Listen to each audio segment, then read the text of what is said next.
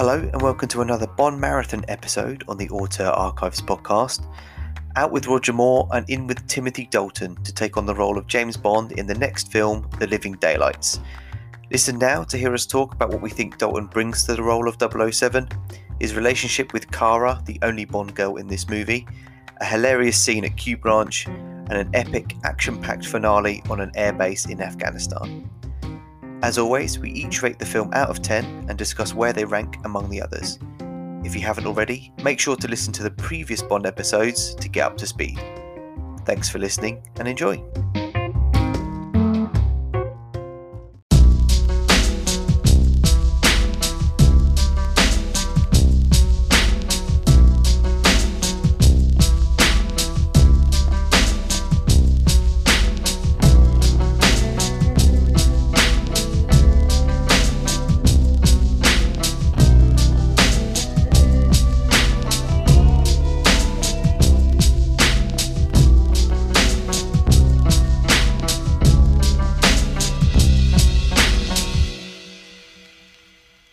Hiya Tom, thanks for doing another Bond episode. How are we doing? Hello mate, yeah I'm good, thanks. Yourself? Yeah, I'm good, thank you. So looking forward to this one because Roger Moore has retired as Bond. So we've got a new James Bond in Timothy Dalton. And today we're going to talk about his first film, The Living Daylights. Before we go into the film itself, I just want to touch base with you on Timothy Dalton as Bond and your thoughts, considering you've just come from the Roger Moore movies, where it's very much, it's fair to say, full of humour and tongue-in-cheek stuff. So what are your thoughts coming into this with Timothy Dalton sort of taking over? Yeah, we said in the last episode that we were both ready, I think, for a new Bond. Yeah. And Timothy Dalton, his two films are not two that I've watched that much. I definitely remembered certain scenes and things, but I've not really seen them as much as the others. Maybe because there was just less films. It's kind of more, you remember him less as a Bond because he only did the two. Yeah. But I thought he just hit the mark straight off the bat for me. This film, I think, introducing a new Bond in the way that the opening of this does was just brilliant. I thought it was really good, and I felt he just took on the baton of Bond really well. And this film felt very much like new era Bond. Yeah, definitely. It was a big step change, and probably more akin to Daniel Craig's Bond than Pierce Brosnan. Pierce Brosnan's it's interesting, isn't it? And we'll obviously get there and cover those. But yeah, sure. He's almost like his Bond is a smash together of Moore and Dalton. It's weird, isn't it? 100%. I was thinking the same thing, that he's just the merging of the two, because Brosnan can deliver those comedic lines well, maybe not as well as Roger Moore, not as tongue-in-cheek, but he also has that aggressive side that Dalton has as well. So yeah, I think that's spot on. And I think I agree as well where you said, I think if Daniel Craig has got inspiration from any Bond, it would be Timothy Dalton. Definitely. I think if purely from his approach to the role, because like you said, I'm the same, that I think I've only seen Dalton's films maybe once or twice each.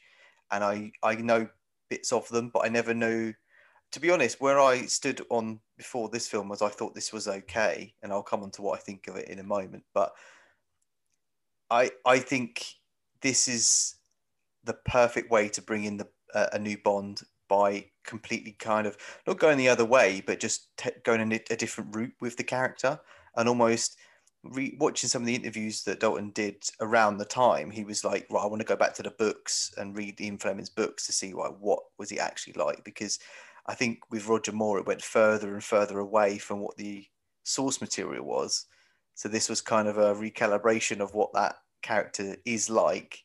And I think it's fair to say there's a lot less, if any, humor in these films, or this film specifically. Yeah. And that's obviously an intentional thing, because I think the times have changed, and it was time for Bond to be a bit more down to earth and a bit more realistic. Whereas before he was a bit more like Superman, I think, and untouchable, and everything worked out well. So it seems a bit more grounded this time. So Yeah, yeah, and go on. it's just thinking about Octopussy and For Your Eyes Only, that are two of my favourite more films, and they're more of the kind of rougher Bond films. I just wonder how good they may have been with Dalton actually playing Bond in those two films. I know, and I always dream to have that third Dalton film as well, because I Yeah, just think the pattern we've seen through the previous actors who've managed to do three Bond films, like Connery with Goldfinger, masterpiece.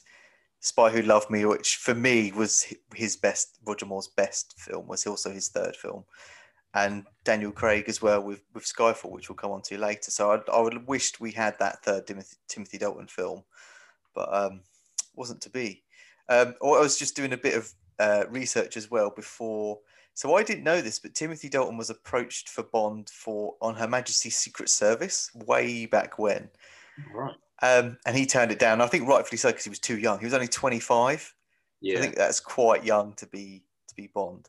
But when they auditioned again for Bond this time around ahead of this film, they it was very close for Sam Neill to be James Bond. He's probably best known from Jurassic Park.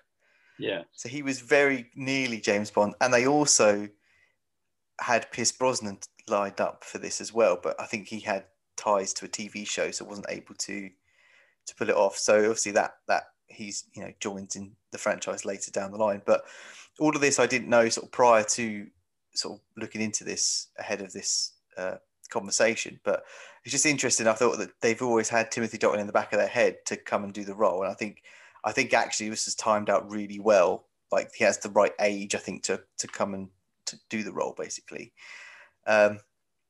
So moving on to this film then, and getting sort of a quick summary of your thoughts. So you kind of covered a bit there. So Living Daylights then, where do you stand on this just after watching it now? I really liked it. I actually, um, interestingly, I make a load of notes when I'm watching them so that we can like talk about different points and I can remember what I've been watching and stuff. But I've not got many notes, Okay. and that's because I just really enjoyed watching the film, and I didn't want to kind of ruin it by typing away or scribbling away or whatever. And yeah, I just really enjoyed the whole thing. I think it's very action packed, isn't it? It's Yeah. kind of but it's very physical action. The opening scene is really cool. I really liked that. And the opening scene kind of puts the SAS and MI6's 00 agents sort of against each other, which is really cool. The plot, I think, is good. Yeah. Yeah, I think I just really liked the whole film. Really, there's loads of stuff I liked about it. I did too. And I came into this and I looked at my score of what I gave at the start, and it was a lot lower than what it is now. So I mustn't have enjoyed it way back when. And Okay. but I'm the same. I really enjoyed it this time round. I think it's just I think we mentioned this as maybe for Your Eyes Only, that it's works as a standalone action film as well. Like it's you could come into the franchise at this point and enjoy it. Obviously, then they're all different actors and they're not necessarily linked in together. But I think this is good sort of refreshing starting point as a new Bond. And I think it's such a refreshing point in the franchise, especially in the marathon we're doing here. Like feels like a breath of fresh air. Um, Definitely, yeah. let's go into the intro then. So you kind of mentioned it there. Do you want to go into a bit more sort of detail as kind of what you enjoyed about that and what kind of happens in that scene? Yeah, so it starts off with it's a training course in Gibraltar, I think, isn't it? Yeah. And the SAS are protecting this base, I guess, army base, and the 00 agents are sent in, which is really cool as well, because you see that there's quite a few 00 agents, so they're all like on a training course together, and the 00 agents effectively need to go and stop the SAS guys, or get past the SAS guys without being noticed. And there's a baddie amongst them who just starts picking off the 00 agents, and with relative ease, until it gets to Bond, and then it's sort of, you see who's the last one left, and he turns around and it just sort of pauses on his face for a bit, and you're like, okay, sweet, this is the new Bond. And yeah, then he just sort of kicks ass, and there's this great scene that I always remember on the Land Rover with all the smoke coming out the back, and it's just great, isn't it? It's just enjoyable. I think it's just a really good intro, almost on par with Connery's intro of just how cool he is, playing in the casino. But it's just such a great. He doesn't really speak either. There's like a long point where he doesn't speak, and I think the first word he says, "Oh, Bond, James Bond." It was very early on. I think he lands. So you have that whole stunt where he's on the back of the Jeep, and he kind of gets in eventually, doesn't he? And then parachutes out just as that car's about to blow up and land in the sea. His parachute lands on a boat, and there just happens to be a woman there. And there's that line like, "I wish a man," something like, I made a note, "If only I could find a real man." And then Bond just lands dead on cue. Like, here you go. And Bond's like calling in, like, something's gone wrong, blah blah blah. And he's like, "I'll be there in an hour." And then the classic Bond moment where the girl's like, "Are you sure you don't want a drink?" And he's like, "Make that 2 hours." It's like, he's just cool. It's so cool. And then from there, I'm kind of like sold on him as Bond. And definitely, comparing it to Lazenby's intro, if you can think back to him on Majesty's Secret Service, where it's like, this didn't happen to the other fella. It's kind of like, there's none of that wink, wink, nudge, nudge to the viewer. It's like, no, this is me now, like it or leave it, sort of thing. And he's I think he plays that so well, and he plays that bit well as well. Like, she asks who he is, and he finally says Bond, James Bond, but he's just been through all this shit, and he says it like he's really pissed off and like knackered. It's really genuine. I liked it. I think genuine is probably a good word, I think, to describe his portrayal of Bond. It's like he is actually the 00 agent. He's more like you said, realistic. Not just the plots and the gadgets and the stupid stuff that happens, but I think he's just more realistic as an actual agent than we've seen before. I think so. And like you said, he delivers that line just how you would imagine someone would deliver it in that scenario, rather than a forced Hollywood kind of delivery. So I'm just going to go on the plot, and I'm just going to read this off IMDb. So, for Living Daylights, James Bond helps a Russian general escape into the West. He soon finds out that the KGB wants to kill him for helping the general. A little while later, the general is kidnapped from the Secret Service, leading 007 to be suspicious. So it's kind of quite vague as to what happens. There's obviously a lot more that goes on. So just want to touch base on the plot with you as well, because in your intro you kind of said that the plot was good. So it sounds like, and I would agree with that. And it's not. It's fair to say we're not necessarily here for the plot, but it does help things obviously move along. What are your thoughts on the plot in this film, in particular? It's often the best plots are the ones that they just kind of help the film go along, but they are worthy of a James Bond film. And I generally don't like it when the plots are kind of not big enough, but this isn't it? It's about Russian defectors, and when you've got the Russians involved, it's just always good. It's just classic Bond, isn't it? Yeah, definitely. Russian defectors, and then he's actually playing the British, and he's tricked them, and there's arms dealers and all the rest of it. And that I never realized that Brad Whitaker, the arms dealer in this, is in GoldenEye, isn't he? I never Yeah, realised until I saw this. yeah, he's like the ally, isn't he? Later on, Yeah. I think he's in two. I think he might be in Tomorrow Never Dies as well. Like pops up again. Oh, right. But yeah, I remember that watching it again. Like, oh my god, he's like so much younger, and another person who's been in the franchise, but two different characters as well.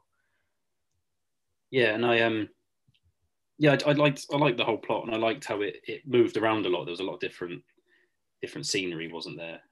Yeah, There's kind of a whole bit in Afghanistan, and that's quite a big change to another Bond, and that whole scene's brilliant. I love that whole bit.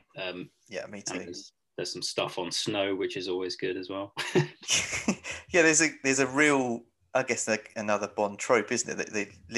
A lot of jet setting in here, a lot of different places around the world, which and that's the thing. It's just the plot is just how do we get to those different places, I guess. So yeah, I think the plot is kind of, it's not that it's weak, it's just fine. It's everything else around it that I really enjoyed personally. Yeah. So you mentioned Brad Whitaker, so we'll go on to the villains quickly now then. So I think it's fair to say it's not, for me, there's not a clear villain in this. There are kind of two villains and then a henchman. So I've got Brad Whitaker as, I guess, the main villain in that he's in the finale, which we'll cover.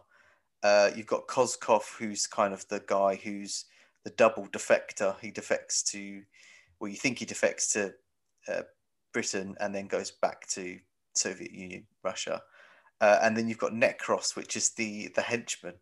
But I'll quickly go to Brad Whitaker, as you've mentioned him first. As a villain, do you think he holds up compared to some of the villains we've seen so far? What do you think of him as a caliber of villain, and do you rate him, I guess? I do rate him because I think he plays that type of villain really well, which isn't the evil villain. It's not necessarily overly nasty villain and malicious. He's just a businessman who's into crime, and he's the villain who enables the evil people to do evil stuff. And I think he plays that kind of businessman. He's an arms dealer, but obviously sells arms to the bad guys, not the good guys. Yeah. And I think he does play that character pretty well. He's good, I think. He's more the slimy villain, isn't he? He's like the middleman that he doesn't want to get too involved, and he almost reminds me of the can't remember his name, but the villain in For Your Eyes Only, where he's kind of the middleman as well, and they're after that device that he's just trying to get things along, and he's working with the KGB as well, and it was very similar to that. I think he's okay. I don't think he's particularly memorable. Like, there's a lot of villains that before this marathon, I knew their names coming in. It wasn't until watching this again I remembered what his name was. So I think for me that just proves perhaps that he's not as memorable as some of the others are. He does have one of the possibly the funniest scenes in the film, and there's not a lot of funny scenes, and again that's kind of intentional. So like you said, Brad Whitaker is this arms dealer, but he's obsessed with like military and warfare and like historical warfare. And you go to like his premises, and he's got all these statues of like historical figures you've like to do with war. So you've got Hitler, Napoleon, Genghis Khan, and then when you first meet him, he's standing next to the statues as a statue, but you're not quite sure at this point, like, is he a statue? And he's standing there for ages, and these guys are waiting for him. And he's stood still for a good 10 seconds, and he's like, "Hi, I'm Brad Whitaker." Puts his arm out, and it's quite a dumb intro for a villain who's supposed to be kind of menacing. Like, he's just blending in with these historical figures. I had to pause that. I thought that was quite funny. It kind of took me by surprise, because up until that point, it's very serious. It is very serious, yeah. And I think he's probably the kind of dumbest character, isn't he? He's kind of he's a bit of a numpty, and he's sort of that kind of almost lovable idiot bad guy, isn't he? I think so, yeah. And even sort of his demise at the end. So yeah, we're kind of jumping around, but we'll go to the sort of outro piece where he's literally playing soldiers. Yeah. Like he's got this massive cabinet with soldiers, and he's like got buttons to simulate smoke and bombs going off and gunfire. And Bond doesn't do the classic thing of sneaking into his base. He literally walks through the front door and he's like, "What are you doing?" And they have this I kind of, I guess, the brief shootout. We'll quickly go on to that part of the outro now. Then, what do you think of his demise? For me, it's a bit. I mean, I guess it's kind of fitting of his character that he doesn't get a massive send off to say like Blofeld or a high caliber villain that we've seen so far. Um, and in the sense, so how he's killed off here is Bond and Whitaker having this shootout. Um, and Bond uses the gadget of the explosive like key ring to blow up a statue, which then lands on him and crushes him against his like soldier cabinet of toys and stuff. What did you think of that as the kind of the not the finale, but the kind of closing outro of this film? I I thought it was quite good actually, because it's quite fun at the end of the film, which is all quite gritty really. Up to that point, it's there's a lot of tension going on. There's a lot of kind of gritty action, and that fight is just a bit more fun. And Brad Whitaker's just got these like big fuck off massive guns, and he's just blowing the shit out of everything. Yeah. And yeah, he's got all this armor and crazy stuff like that. And Bond's basically got nothing on him, so he's just sort of running away from all these massive bullets and explosions and shit. And then Bond just kind of gets him using his wit, and it just sort of sums up that Brad Whitaker character of he's just this big bumbling idiot with a big fuckload of guns. Yeah. And Bond just sees him off by using a bit of trickery and crushing him. So it's not really overly hard for him, even though Brad's got like, every weapon you could imagine. Yeah. So I think it works. I think it's kind of the perfect way to kill him off, really.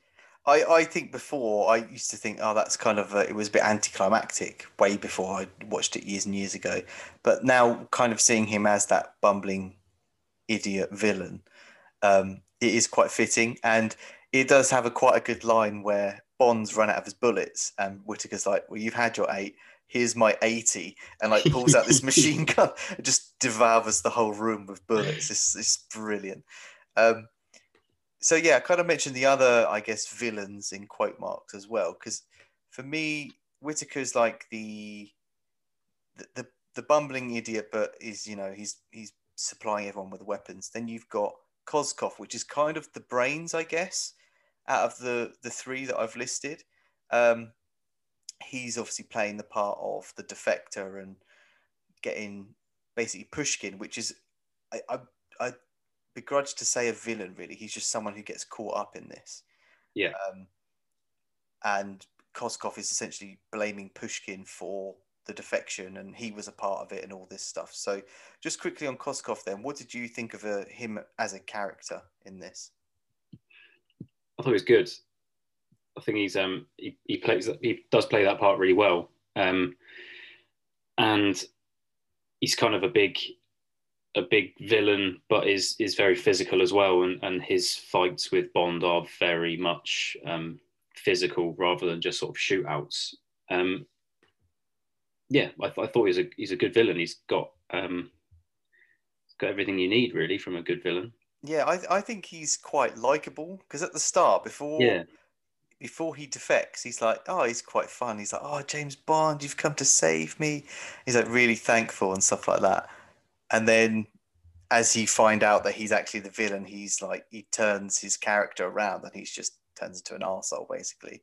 Yeah. But he's still trying to worm his way around people because Pushkin, who I'm pretty sure the actor who plays Pushkin is the guy who plays Gimli in Lord of the Rings. Really? I'm pretty sure it is.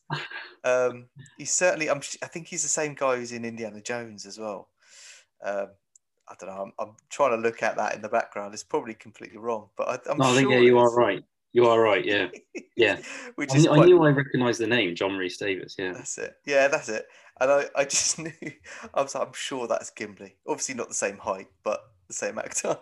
Um, yeah, and just on him, I thought he was great in very limited time that he's on screen.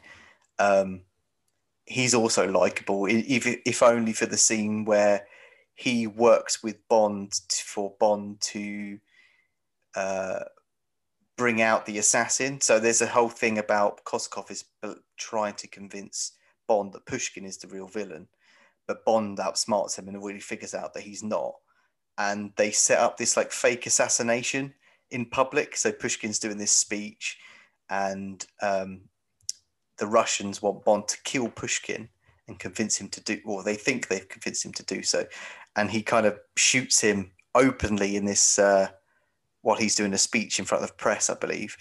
And everyone thinks he's dead, and actually Pushkin's kind of like wheeled away, and even his wife is convinced he's dead. yeah. He's actually got these like blood splatter things on his chest.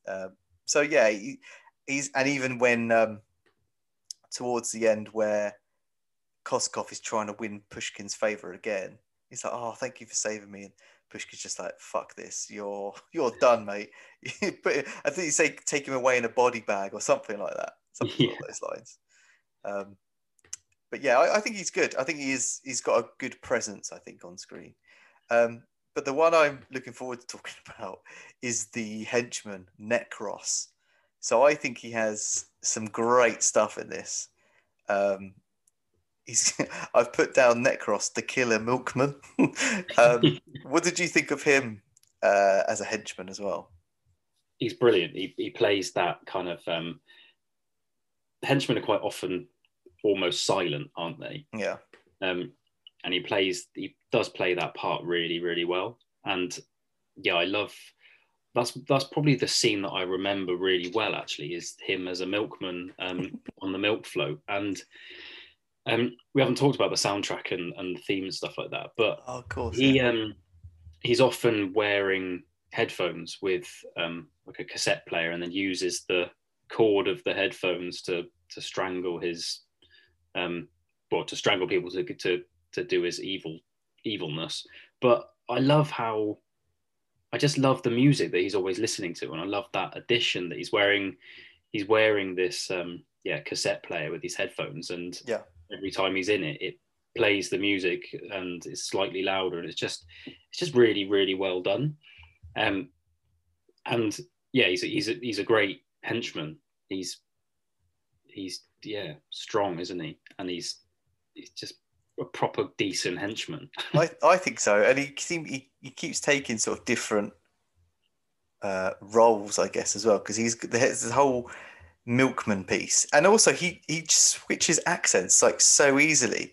He goes from Yeah, American to like British to German and Russian or whatever. But yeah, the milkman bit I think is great. Like he just easily, like Koskov is in like, what would you call it? It's like a countryside residence for MI6, and they've got Koskov there like laying low, and he just like goes in no problem, stealths his way in like undercover as this milkman.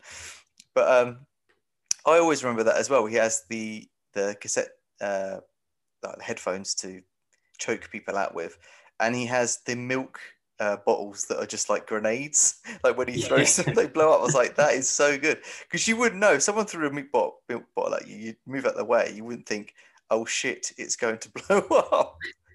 So yeah, I think he's great. And there's that fight in the kitchen as well. It's with one of the like staff who's like a security, I think.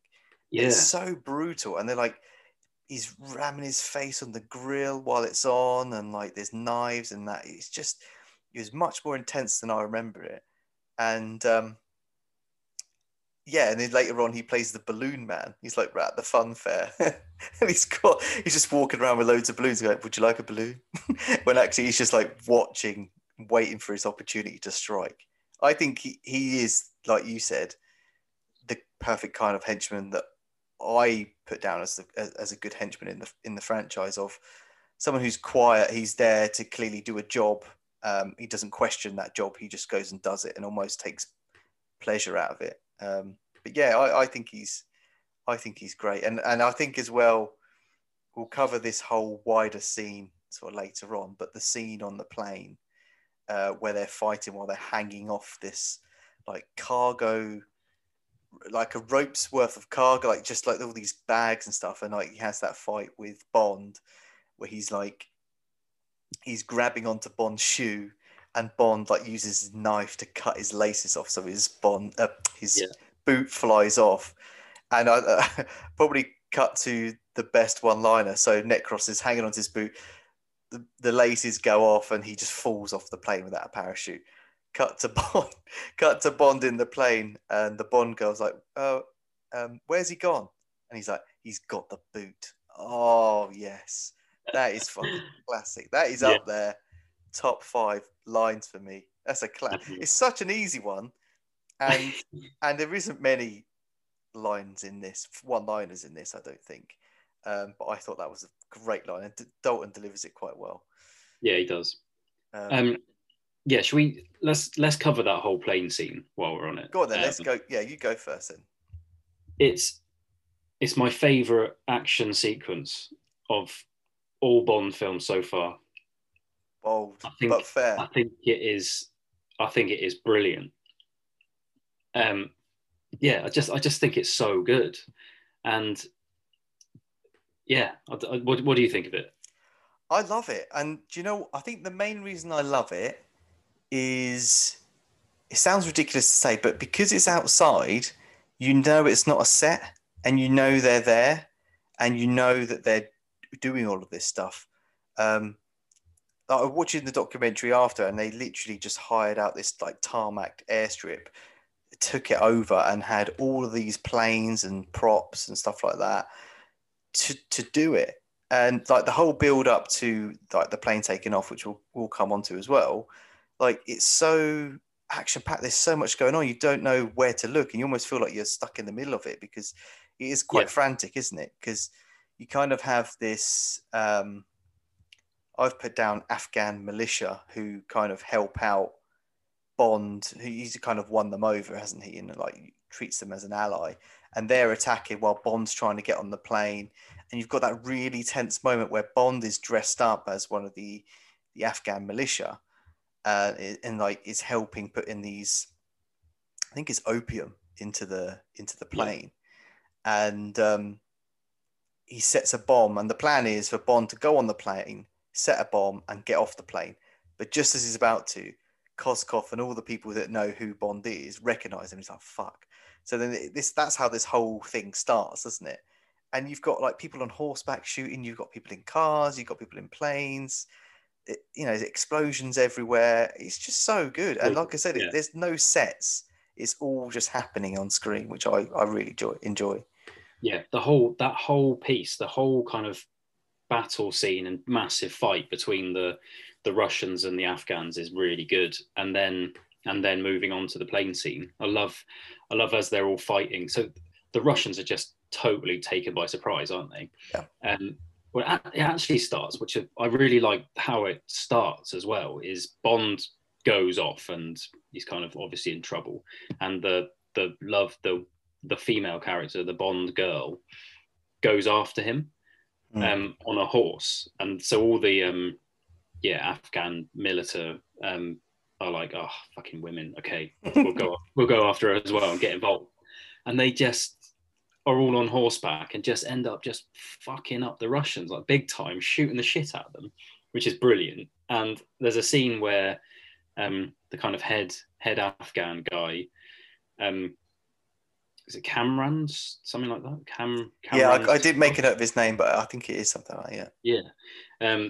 There's a great bit where he jumps from a JCB onto a horse, and he's like scooped up these grenades, and it just like blows up a load of Russians. And he's just like so good, gallops off on this horse. But yeah, so there's this like huge battle scene going on, and then like you said, they end up on a plane with the Kara, the Bond girl, and Bond, and then mega henchman there that then turns into this crazy fight out the back of the plane with a bomb in it that's going to go off, and they're beating the shit out of each other. And it's just really good, and there's kind of a bit of comedy in it as well, because Kara's flying this plane, but she's like all over the place, and they're like, you're just watching from a distance this plane with their hanging out the back, and she's just fucking flying them around. Yeah. And it's just so good. It really is good. And they're properly getting chucked about as well. What, on the plane, the cargo bit? Yeah, Oh, yeah, on the cargo net hanging out the back. They're really getting chucked around. And yeah, the death of the henchman to Bond kind of slowly unpicks his laces, doesn't he? Mm. And then he just falls out the back. The only thing I think they missed is, again, the bomb was diffused with 2 seconds left when it could have said 007. And every time they miss it, I'm like, they should just do that. They should just do it. There's just all the fans just be like, the diehards be like, yeah, love that. Yeah, yeah, it's like 2 seconds. I was like, yeah, I missed it again. Yeah, but then he resets the bomb, and then they fly back round and they help the Afghans blow up a bridge, and they're fucking up the Russians again, and then they blow up this whole bridge, and then this is why it's my favorite action sequence, just because it's so little boy fun, just brilliant. And then they jump in a jeep and then parachute out the back of the plane. And then the plane just fucks off. Obviously, it runs out of fuel because, Bond's on a plane, it's going to run out of fuel. So they fuck off out the back of it in a jeep. Plane blows up. And then Bond says, I know a great restaurant in Karachi. We can make it in time for dinner. It just doesn't address anything that's happened before. He's like, oh, I'm actually quite hungry. Do you mind if we stop off to the restaurant? It's just smooth as silk. He's so smooth. But mate, I loved that scene. I'm going to watch it again soon. I don't blame it. But I think why I like it is it feels, not in a bad way, but it feels like it goes on for ages. Like, it's such a big set piece, and there's loads of moving parts. Like you've just said, like, you have the initial fight where the Afghans help out and they're fighting on the tarmac, on the airstrip. Then you've got the plane. Then you've got them fighting on the back of the plane with the cargo bit. Then you've got the whole tense bit where they try and dodge the cliff. That's one bit that annoyed me, actually. So Bond has said, I say this when I've never flown a plane myself, so there's that. But he's like, just keep this straight. And she has one job, because she's like she is rising the plane up and down at various points. And he's in the back. Bond has got the plane. He's fought off the henchman. He's killed him. Like, turned the bomb off. Done all of that. He comes back and he's like, for fuck's sake, there's a fucking mountain right in front of you. And he has to kick her out of the way. Like, you had one job. Just like try not to fly into a mountain. So he's having to do that, and he's like, oh, just give him a break.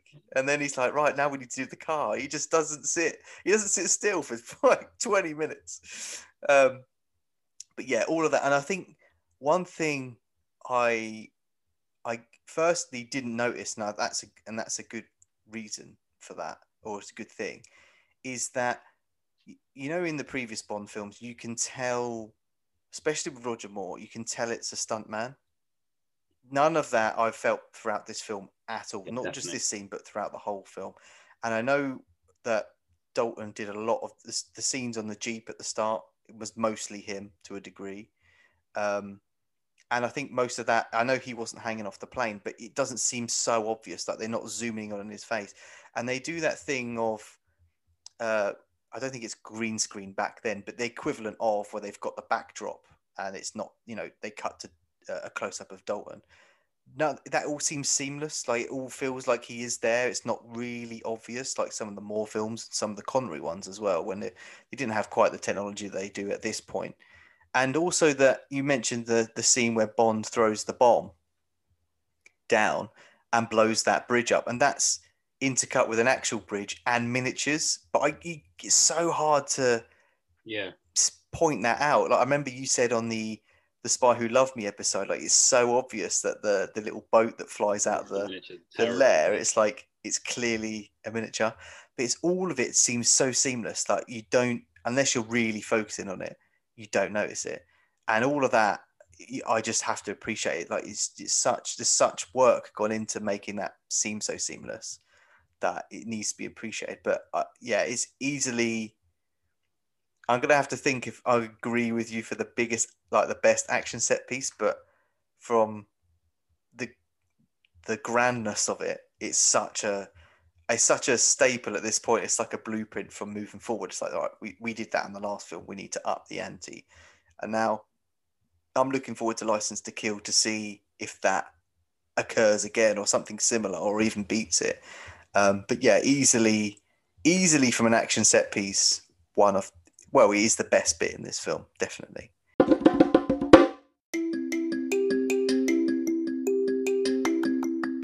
Are you a fan of anime, manga, comic book art, and everything in between? Or perhaps know somebody who is? Then make sure to check out the work from Instagram artist NoopsDS on teespring.com, where you can purchase some incredible artwork on t-shirts, mugs, stickers, phone cases, and much more. Personally, I've bought the t-shirt with the Spider-Man print in black, which looks fantastic and is a perfect fit. Various different colours are available and shipping is worldwide. To find out more, head on over to teespring.com/stores/NoopsDS, that's NOOPSDS, and check out all the incredible work on Instagram at NoopsDS. Links are also available in the episode description.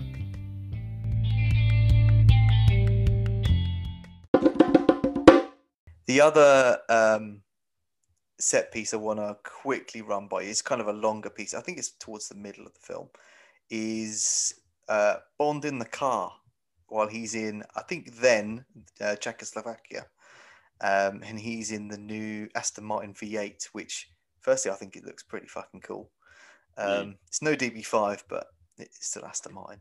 The scene where he's basically a car chase, and then kind of what leads into that car chase as well, that goes onto the lake that's iced over. What are your thoughts on that scene? I guess it doesn't hold up to the scene we just talked about, but did you still think that was quite a kind of a fun action scene? Yeah, I did. It's nice to see him back in an Aston Martin. That was cool. It's a cool car. It's a good chase, and then the bit on the ice is good, and it's well balanced between it being a good action-packed kind of car chase and explosions, and the car's got a load of gadgets and stuff in it again, but he also drives into this like shed, and then he's effectively driving a massive shed around this lake, which is just good, and it's got jetpacks on the car and all sorts, and a self-destruct button. I liked it. I liked the whole scene. I thought it was good. It is good fun. I still hate the self-destruct button. Like, why do you have to blow up the Aston Martin? Like, just don't do it. Stop blowing your cars up.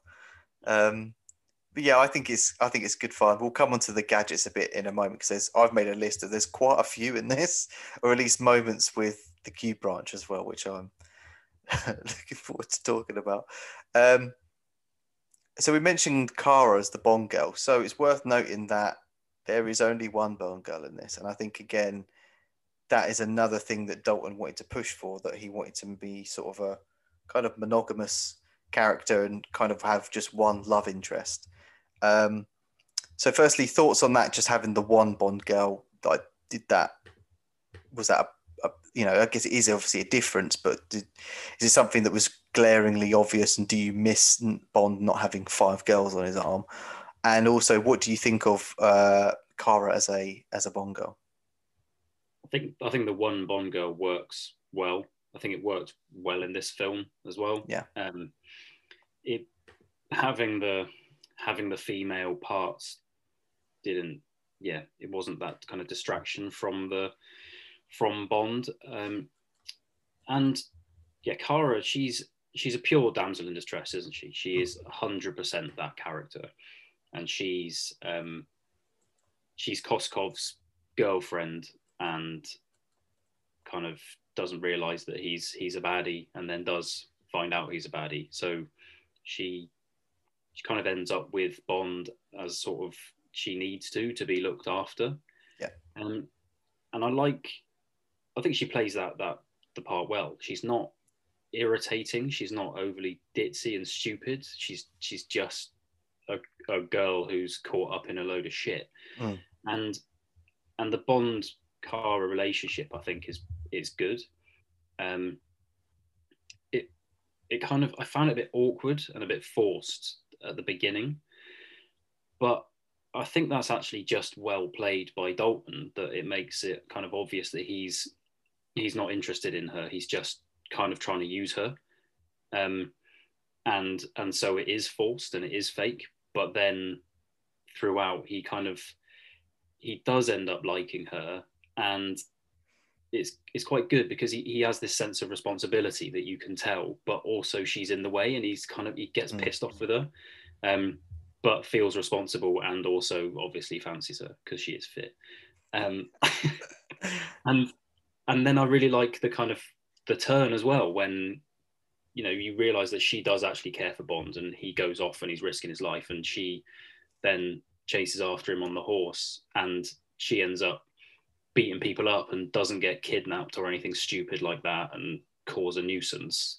Yeah, I think she's a really strong character, actually. I thought she was great as well. I think, yeah, that character change of her, because the first half of the film, she is kind of the damsel in distress that Bond is kind of constantly trying to find and help out. And then it's that second piece where she leads the charge, which is like completely different character, and she's just, almost, it's that point I think that you realize that she cares for Bond more than is let on. I think I really liked the dynamic between Bond and Cara in this, and especially Bond and another Bond girl, just as in the franchise at this point, because normally there is like three different, at least a minimum of two or three Bond girls, and you have to kind of split that time throughout the film. And now we've had just one Bond girl. That relationship blossoms more than all the other films because we have them more time where they're together, and it's not split between him and a different Bond girl and another Bond girl and that sort of thing. So I feel like the relationship is more focused on here than just being Bond is with a Bond girl for XYZ reasons. But it almost feels, and I don't mean this in a bad way as well, but it's kind of got that rom-com trait of boy lies to get close to girl, girl kind of falls for guy. Guy then tells the truth of why I'm doing this, but actually, since I've been lying to you, I actually have fallen for you, and then they eventually like rekindle towards the end. So it's kind of, it has more of a rom-com or romance element in this than perhaps any of the above Bond films after. And Bond, I think I've made a note that he's not forceful at all. Like it's like minor things that he's like, they went to a hotel and he's booked 2 rooms. Like Yeah, some of the Bonds would be like, no, you're staying with me, like blah blah blah, and it's a bit more forceful. Where he's step back and he's a bit more respectful and like lets things build up, and he's never makes a point of just saying, like really turns on the flirtation. It almost seems like it is genuine. Again, it goes back to Dalton's approach to Bond. It's all very genuine, and it just builds throughout the film rather than, oh, he's so attractive. They're both attracted to her and they jump into bed. It's nothing like that. It all sort of blossoms, and I think it has a really good. I think the ending as well is great, and I think it solidifies at that point Dalton as Bond, and was fully on board. Where this whole piece where Cara is a cellist, plays in an orchestra, and has a dream of playing a particular concert. And at the end of that concert, she's actively looking for Bond. Like, where is he? And he's nowhere to be seen. It's like she is really like upset by it. And then you've got this great scene where she kind of goes into the dressing room, is a bit somber and upset that he's not there. And then he is there. He's just hiding behind, and he's got the whistle like key ring, and she's just like over the moon that he's there. And he's like, you didn't think I'd miss this. And it's just I hate this, as corny as it sounds, it's such a sweet ending. It's a yeah, sweet ending for a Bond film. And I was on board with it, and it's all believable. None of it for me felt forced. And I thought their relationship was great.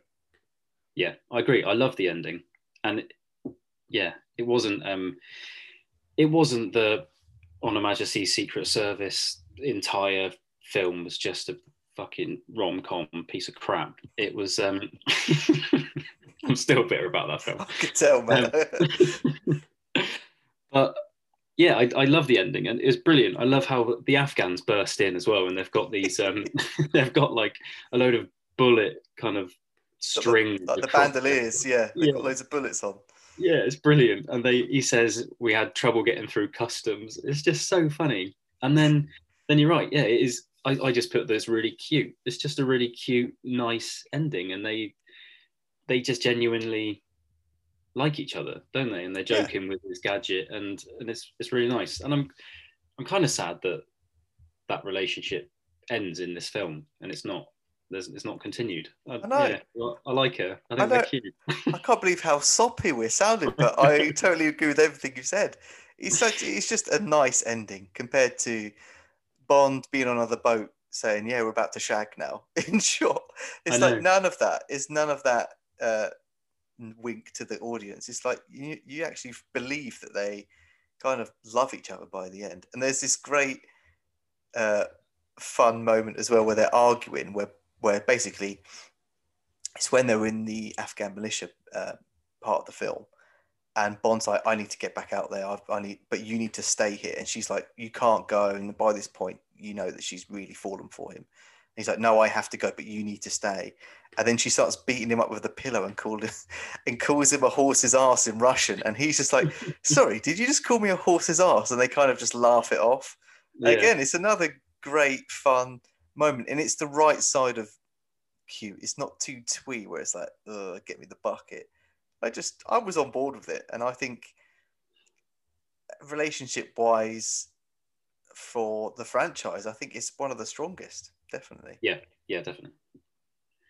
Okay, so going on to the next bit, it's going to go on more light-hearted stuff. I want to talk about the gadgets and the car and the chases in this. We've kind of talked about the chases, to be fair, so we'll mainly talk about the gadgets. So I am going to say this now, and this will probably change, but this is my favorite Q branch scene, and it's a very Okay. short one, but I just thought it was great. I think it's so fun.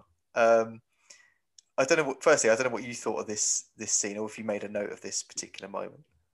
Yeah, I thought it was great. It was yeah, there's a very funny moment. I like the gadgets are funny, and yeah, classic Q branch scene. And there's a new money penny which is introduced in this, Yes. Yeah. and who yeah, she's fit. Again, I think it was about time they brought a new Yeah, money penny because it's the same one since Doctor No, and like it worked because yeah, because she fancied Bond, and he kind of yeah flirted with her still, yeah, but she would have been too old for yeah. Dalton to have that flirty relationship with. Yeah, so they yeah, no, she was a brilliant money penny, but yeah, she got yeah, we upgraded to a newer model. As Yeah, brutal as that is, yeah.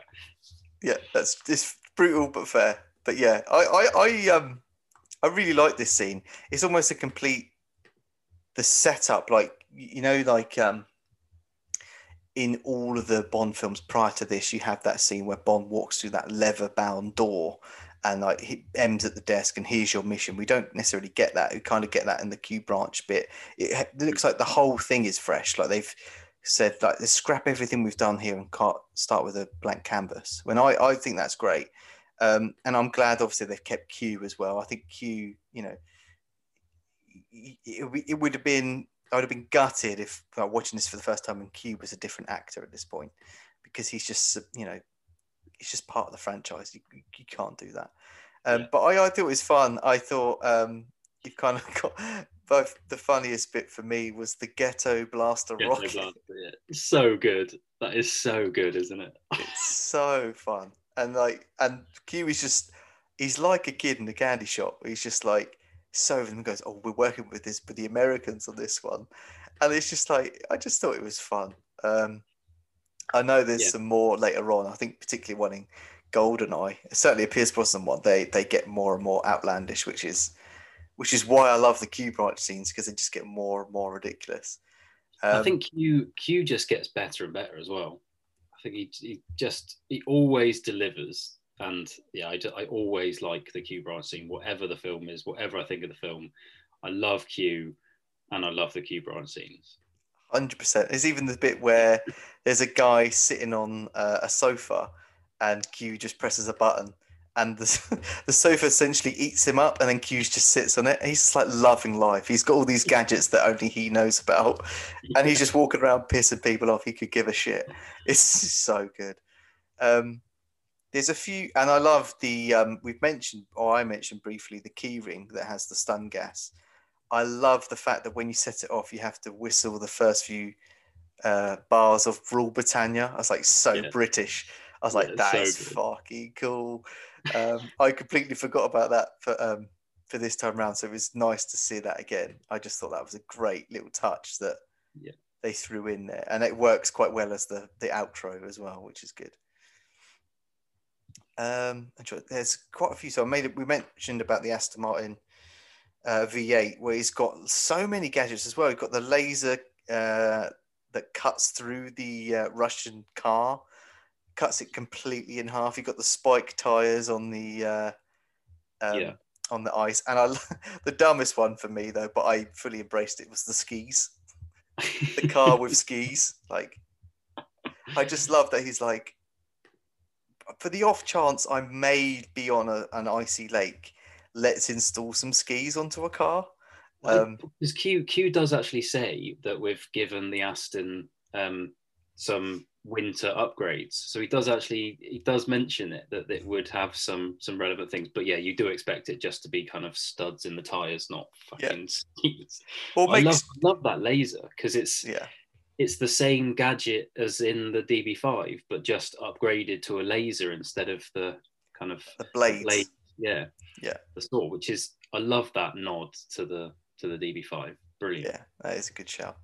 Yeah, I love the car. I think it's great. And there's, like I said, there's rocket engine as well, with that whole bit where flies over that ramp and just lands on the other side. It's just like, it's a great stunt. It's a good fun stunt, sort of a mid-film stunt as well, as it sort of builds up further and further throughout the film. I put it as a gadget, but it's not really a gadget. I thought it was really cool at the very start of the film, where Bond has given the mission to shoot the sniper using a sniper as well. And in order to blend himself in with the background, it turns all the lights off. Bond's wearing a tux, and he has like this just Velcro like bit to cover the shirt. So he like pulls it over his tux, and just like he does it so effortlessly that he's done this 50 times before. But again, it's just another little cool moment that is very short moment on screen. But like, it's everything's been thought of. It's like, right, I need to blend in with my black tux. Let me just cover my white shirt by having just an installed Velcro piece that just blocks it off. Yeah, but definitely, it's kind of, it's all those little things that make it, like we said, more genuine, more believable, more realistic, that just make this film, so good. And yeah, just kind of upgrades it to that more realistic kind of thing. Although there is one scene where there's one, I guess, gadget, but I've called them bino glasses, but they're these basically, they're glasses that are binoculars, that are meant to be less conspicuous than using normal binoculars, but they're just so ridiculous. I don't know what it is with like spectacle-based gadgets in Bond films that they're just fucking terrible. It just reminded me of the same thing with View to a Kill, where Roger Moore had these massive like Bose Selector glasses with like X-ray vision or whatever it was, that were just so obviously a gadget. And it's the same. It's the same with this, because Bond's sat in a car, isn't he? Yeah. And rather than just look through binoculars, which is dodgy, but it's obvious what you're doing. He's got glasses on with these fuck off binocular lenses on them. It's like, it's the same thing, but he's like rotating both of them with both hands. It's just, again, it's like, if anyone saw it, it'd be like, it makes no difference for you. Just, you're so obvious, as you might as well just be using normal binoculars. But hey, yeah. No, we'll let it off. We'll let that let one it, off. we'll let it off, exactly. So one thing we've completely forgot to mention, and you mentioned it halfway through this, is the theme tune. So Aha doing the theme for Living Daylight. So I think it's fair to say, I imagine the Duran Duran being so popular with View to a Kill on the previous one, they thought, we'll do another pop-like theme tune as opposed to their more orchestral ones like Goldfinger and like the Connery era, basically. Thoughts on the theme tune? I think it's funny that we've forgotten to mention it, Yeah, because that just sums it up for me. Is I've written never gave it the appreciation it deserves, because I actually think it's really good, but I've just never ever think of it as a Bond film and never remember it. But I think it works really well. I think it's perfect for this film, and as always, it's played throughout the film. I just really like it, but it is forgettable. yeah, I think so. It's interesting because I remember on the previous episode, like I was dying to talk about the theme tune because I love the Duran Duran View to a Kill theme tune. But yeah, it's fine. It doesn't stand out like a sore thumb in the title sequence as a theme tune because some of the other ones like All Time High, it's just like Yeah, this. It just doesn't work. It works fine. It's just again, it's a good song. But yeah, it's not. It's not. Maybe it's as well. Is I wonder if the Duran Duran one stood out more because the rest of the film was pretty shocking. Whereas this film, there's so much good stuff. I think there's stuff in the film that's better than the theme tune, like like Dalton, for example. I yeah, think that's the main talking point, and the theme tune just gets lost in the shuffle. I think that's perhaps why we've not necessarily talked about it that much. But yeah, I think I'd agree. It's kind of okay. I think.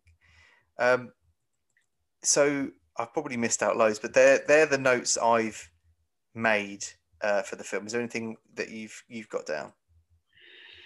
there's a couple of one-liners that I've noted down, um, and something else actually that is kind of a very slight bit of plot that's not really mentioned much through the film, but is Yeah. interesting for Bond geeks that I'll mention as well. But when Bond slices the police car in half with his laser, he says salt corrosion. I And did like that though. I just thought it was like that's weak. I thought that yeah, was quite weak, but it's I think it's funny because Timothy Dalton says it so deadpan. yeah, but I think it's He's been also told it's like he needs to meet his one-liner quota.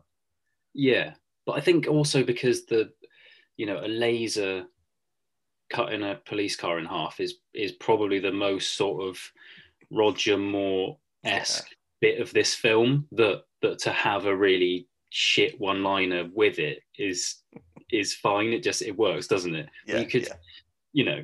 you say you could watch this film as a standalone film. If it didn't have James Bond in the title and there was a laser that cut a car in half and then he said salt corrosion, you'd just be like, this is the worst film I've ever seen. But Yeah, it just it works. It's allowable. yeah, definitely. And there's another one liner which I think is a reuse of a one liner. And I think there's a couple Oh, actually in this okay. film that's a reuse. But he says, "We have an old saying too, Yorgi, and you're full of it." And I'm pretty sure that's been used in another. Yeah, it's Roger Moore says it to Scaramanga in Golden Gun in his Yeah, base. I made the same note. I was like, it's not word for word the same, but essentially the punchline is the same. yeah, Um, yeah, and I thought I wondered that. I was like, yeah, I'm sure that is, and I was like looking around for it, and I'm pretty sure it's Golden Gun when they're at the dinner table together at the near the end. But yeah, yeah. that's a good observation. It's kind of maybe a Little nod. nudge to Yeah, the Bond fans as well. yeah. Um, and then there's this kind of plot theme that goes through it, which is this death to spies thing, which I don't not overly sure how it links to the rest of the plots really, but it never mentions it. But that is Smersh, isn't it? The evil organization which is death to spies, and it never mentions Smersh. It just kind of mentions this Russian, however you say death to spies in Russian. Yeah. But it wouldn't really, yeah, you would never think of that unless you were a Bond geek and knew all of this. But I was like, just thinking that is Smirch, but then nothing to do with the rest of the plot is relevant to Smirch. They never say that it is part of this overall evil kind of consortium or anything like that. But yeah, I liked that, but it never really went anywhere. It didn't really tie into the rest of the plot, which I thought was a bit, yeah. Oh, I treat it as more of like the Marvel films where they've got those Easter eggs in, that stuff in the background. It's like if you're a diehard fan, you will pick those out, and those sorts of things. I consider that as one of those things that maybe was never going to be. I think it's more as a reference to the book. I haven't read the book. I think this is actually. I think Living Daylights actually starts as a short story rather than a fully fledged book. But I wonder if they've just taken or lifted it from the page and haven't. Maybe they're relying on the fans to know what that means. But I guess I would like to have seen it gone somewhere. But there's also got this nod to the diehard fans to say, here's a little Easter egg of other things in the Bond world that people might be aware of. So yeah, that's a good observation. Cool. Yeah, okay. That's it. Yeah. That's it for me. So now we've gone through, well, pretty much everything. We'll go over to you for your summary and then your rating of Living Daylights. Okay. So rating, first of all, I've given it 8 out of 10. And actually talking, it's a very high 8. It's a very high 8. I really enjoyed it. I think Timothy Dalton did just hit the mark straight away. Just took on that character really, really well, and I liked him throughout. I liked Bond. There wasn't any moment where I didn't like him, which is often can be the case with Bonds. You think, oh, he's a bit of an arse, but I liked him throughout this. Yeah, like I said, it is kind of that new era Bond, and he just sets it up really well. Amazing action sequences. I love that whole piece at the end. Just really, really love it. I like the Kara relationship. I like how it's played out from start to finish. Really like that. It's got good chases. It's got good gadgets. It's got a plot that's worthy of a Bond film, but isn't kind of all encompassing and doesn't take over. I like the ending. That is it's a cute ending. It's not a cheesy ending. It's not fucking robotic dog perving on an old man and a young girl. It's yeah, it's just a great Bond film, and like you said, it's a great film as well, regardless of whether it's Bond or not. Yeah, really action packed. Quite surprising it's still a PG as well. yeah, definitely. I'm pretty much going to say the exact same. It's a high 8 for me. I was teetering on a 9 because I appreciated it and enjoyed it so much more this time round than I did last time. But there are a few things that knocked it back. So getting the negatives out of the way, I think I personally prefer when there's a clear-cut villain. Like I'd rather have one dynamic, interesting villain than spread out between. I don't mind the henchman. The henchman has its purpose as it's like second in command, but I always prefer to have a clear henchman that's a one-on-one with Bond rather than like personalities split between two or three different characters. So there's that. I think Brad Whitaker is a good dumb villain, but he's quite forgettable in the list of Bond villains we've had so far that have all got these unique traits that are quite easily identifiable. I don't think he has that and can kind of, and I juggle that because this is obviously supposed to be a more realistic Bond film. You can't necessarily have one guy that's got hooks for hands, one guy who's got a scar over his eye, and so there's some points where it's like, yeah, it kind of just needs to be a military guy. So, for that reason, I kind of get that. It's going to be a bit more grounded and realistic. Like this could be a person in real life that is doing this sort of thing. And I think Cara. So yeah, that's pretty much the negatives out the way. I think the theme tune as well is just okay, but I think he's just lost in the fact that the rest of the film is just so good. I think the main point for me is Timothy Dalton has just nailed the. I just really appreciate that he's just gone. I'm not going to be Roger Moore. I'm going to do my own thing, and I don't think he's looked at Connery or Lazenby or Moore and maybe taken a bit of Connery, but he's kind of put his own stamp. I really respect that, and I think we mentioned as well about Daniel Craig's probably taken more from Dalton than anyone else, but Dalton has kind of put his own spin on the Bond character, which I really like and probably favour more than the others so far, perhaps. Action is great. The whole, like you've just said, I won't go on too much about it, but the airport scene is great. The Q branch scene is fun. It's just great. I love the new turn it's gone down. It's got this kind of juxtaposition of being sweet and cute on one hand with the love story, but then it's also got this really gritty side that Bond has, like the scene that we haven't mentioned where one of his like allies gets killed through a sliding door that kind of crushes him, and then it's got that I can't remember what it says in Russian, but it's death to spies on the balloon, and Bond grabs a balloon and out of like rage just pops the balloon and is just off on one. Like that intensity is like we haven't seen that from Bond. Like he's full of rage at that point and he just fucking runs after him and almost shoots a kid, doesn't he? He like pulls the gun on a kid. He's like, fuck, chill out, man. Like it's so intense. Like just calm down. But yeah, I love this version of Bond. I think it's great. And it feeds massively into Daniel Craig, which again, we'll cover those as we get onto those. But yeah, high 8. I think it's so good. Really enjoyed it. And I'm so looking forward to License to Kill as well, because if I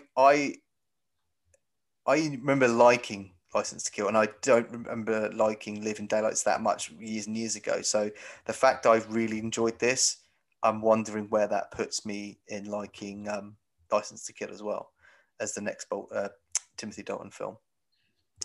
So on the back of that, then, where does this currently rank for you in the list of Bond films so far? So this is in my top 5 now, at number 5. It's between For Your Eyes Only at 4 and Dr. No at 6. Oh, okay. So I juggled this for ages. I've been switching it since I watched it like middle of last week. So it's in my number.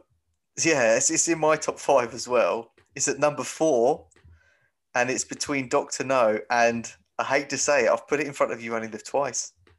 Really? Yeah, and don't get me wrong, I love You Only Live Twice. But the thing, I was weighing them up in my head. I was like, the thing that brings down You Only Live Twice is when they try to make James Bond Japanese. That doesn't work for me. Yeah. That's interesting, isn't it? Can you imagine now, after watching Living Daylights, then the next Bond he Japaneses himself up, and you couldn't do it, could you? Exactly. And I just think, like you said, you can get away with it now. And if I'm really honest, now I've watched both of those like relatively recently. If someone said you could, out of the two, what would you watch? I would pick Living Daylights. I think it's more fun. I think it's, all of the different components of a Bond film that we've like make notes about. Most of these are ticked like really well. So I've put it as my number 4, which I was shocked by, but I'm like, no, I'm convinced it is that good. Yeah, no, it is. Yeah, it's really good. And I didn't mention as well the henchman, who I think's a great character, and definitely does make a big thing to me. Definitely.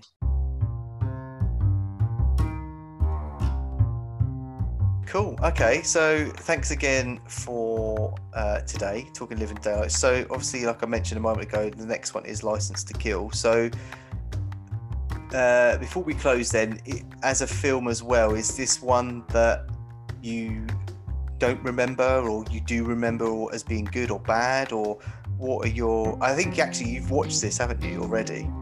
I have watched Okay, it. so yeah, I'm not going to say anything, but I didn't remember it. I went into it with high expectations because of watching this, but with I really couldn't have told you anything about it. So yeah, look forward to discussing it.